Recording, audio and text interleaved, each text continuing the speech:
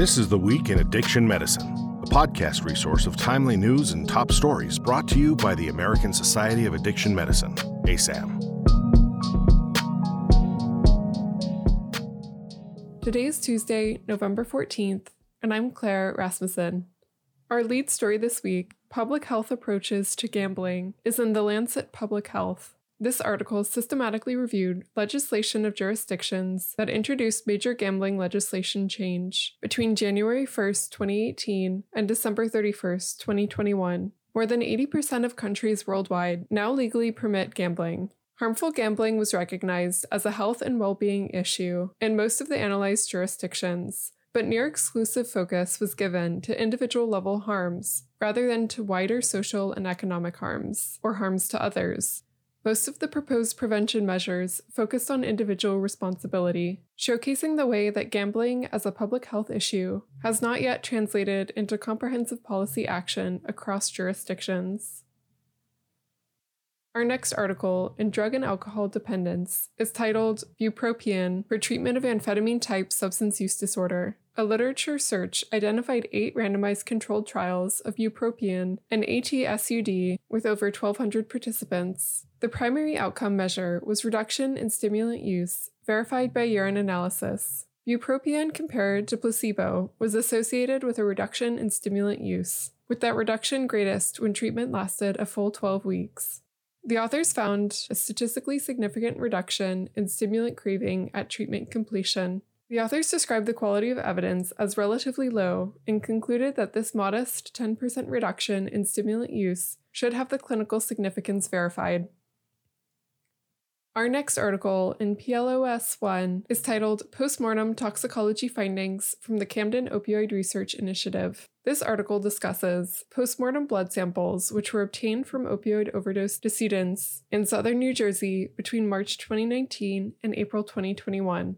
Fentanyl was detected in all but one case, and that case had high levels of methadone. Opioids other than fentanyl were found in 38% of cases. Naloxone was present in 19%, suggesting that it may have been ineffective, and sedatives were found in 31%, and finally, xylazine in 14%. Evidence of medications for opioid use disorder was present in only 7% of cases.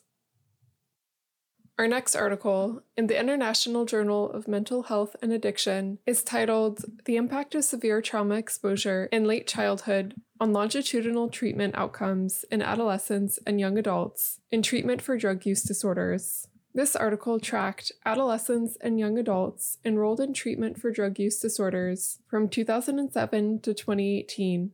The impact of trauma exposure in late childhood on associations with outcomes was also examined. The study found that physical violence was associated with offending after treatment enrollment and unemployment. Sexual assault and abuse were also associated with receiving hospital-based care for psychiatric diagnoses or substance use disorders.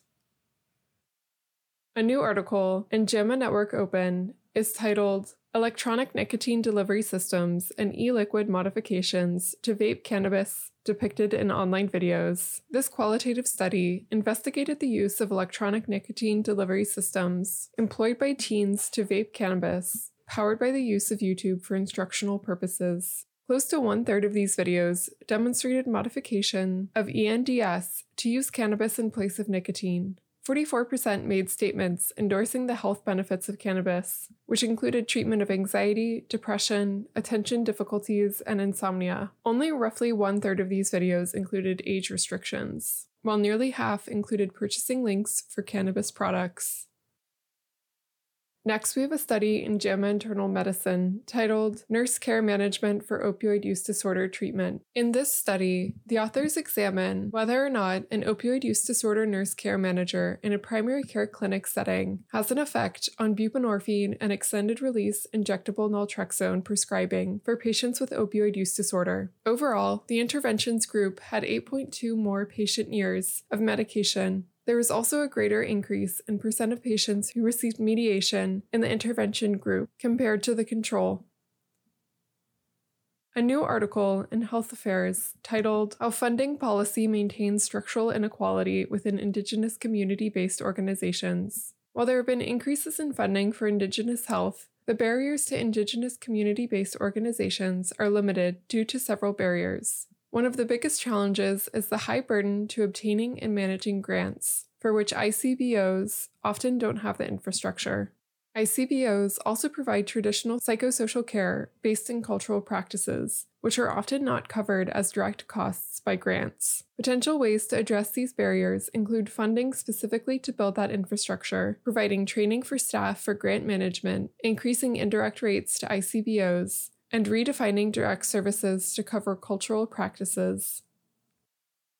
Our final article, titled "How Should the FDA Evaluate Psychedelic Medicine?" is in the New England Journal of Medicine. In this perspective, the authors consider FDA review of psychedelics, a draft guidance issued in June 2023. This guidance includes discussion about administration of subperceptual doses of psychedelics to promote effective double-blinded studies, as well as guidance on excluding participants with valvular heart disease or pulmonary hypertension from trials, and the inclusion of psychological support so as to reduce the risk of serious adverse effects. If the FDA determines that psychedelics can treat a range of mental health conditions with limited psychological support, the FDA could mimic current recommendations for the treatment of OUD.